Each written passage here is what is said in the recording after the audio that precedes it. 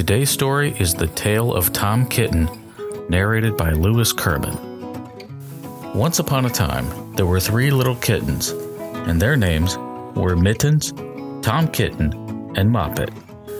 They had dear little fur coats of their own, and they tumbled about the doorstep and played in the dust.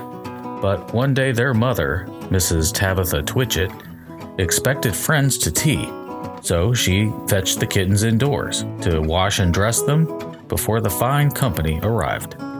First, she scrubbed their faces, then she brushed their fur, then she combed their tails and whiskers. Tom was very naughty, and he scratched. Mrs. Tabitha dressed Moppet and Mittens in clean pinafores and tuckers, and then she took all sorts of elegant, uncomfortable clothes out of a chest of drawers in order to dress up her son Thomas. Tom Kitten was very fat, and he had grown. Several buttons burst off. His mother sewed them on again. When the 3 kittens were ready, Mrs. Tabitha unwisely turned them out into the garden to be out of the way while she made hot buttered toast. "Now keep your frocks clean, children. You must walk on your hind legs, keep away from the dirty ash pit, and from Sally Hennypenny, and from the pigsty and the puddle ducks." Moppet and Mittens walked down the garden path unsteadily.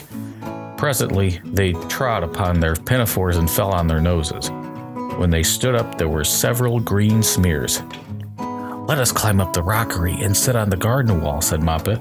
They turned their pinafores back to front and went up with a skip and a jump. Moppet's white tucker fell down into the road. Tom Kitten was quite unable to jump when walking upon his hind legs and trousers. He came up the rockery by degrees, breaking the ferns and shedding buttons right and left. He was all in pieces when he reached the top of the wall. Moppet and Mittens tried to pull him together. His hat fell off, and the rest of his buttons burst. While they were in difficulties, there was a pit-pat, paddle-pat, and the 3 puddle ducks came along the hard high road, marching one behind the other and doing the goose step. Pit-pat, paddle-pat, pit-pat, waddle-pat. They stopped and stood in a row and stared up at the kittens. They had very small eyes and looked surprised. Then the 2 duck birds, Rebecca and Jemima Puddle Duck, picked up the hat and tucker and put them on. Mittens laughed so that she fell off the wall.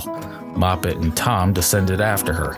The pinafores and all the rest of Tom's clothes came off on the way down. "Come, Mr. Drake Puddle Duck," said Moppet. "Come and help us to dress him. Come and button up Tom." Mr. Drake Puddle Duck advanced in a slow sideways manner and picked up the various articles. But he put them on himself. They fitted him even worse than Tom Kitten. "It's a very fine morning," said Mr. Drake Puddle Duck. And he and Jemima and Rebecca Puddle Duck set off up the road, keeping step. Pit-pat, paddle-pat, pit-pat, waddle-pat. Then Tabitha Twitchit came down the garden and found her kittens on the wall with no clothes on. She pulled them off the wall, smacked them, and took them back to the house. "My friends will arrive in a minute, and you are not fit to be seen. I am affronted," said Mrs. Tabitha Twitchit. She sent them upstairs, and I am sorry to say, she told her friends that they were in bed with the measles, which was not true. Quite the contrary, they were not in bed, not in the least. Somehow there were very extraordinary noises overhead, which disturbed the dignity and repose of the tea party.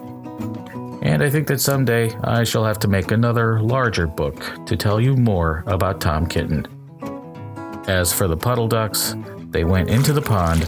The clothes all came off directly, because there were no buttons.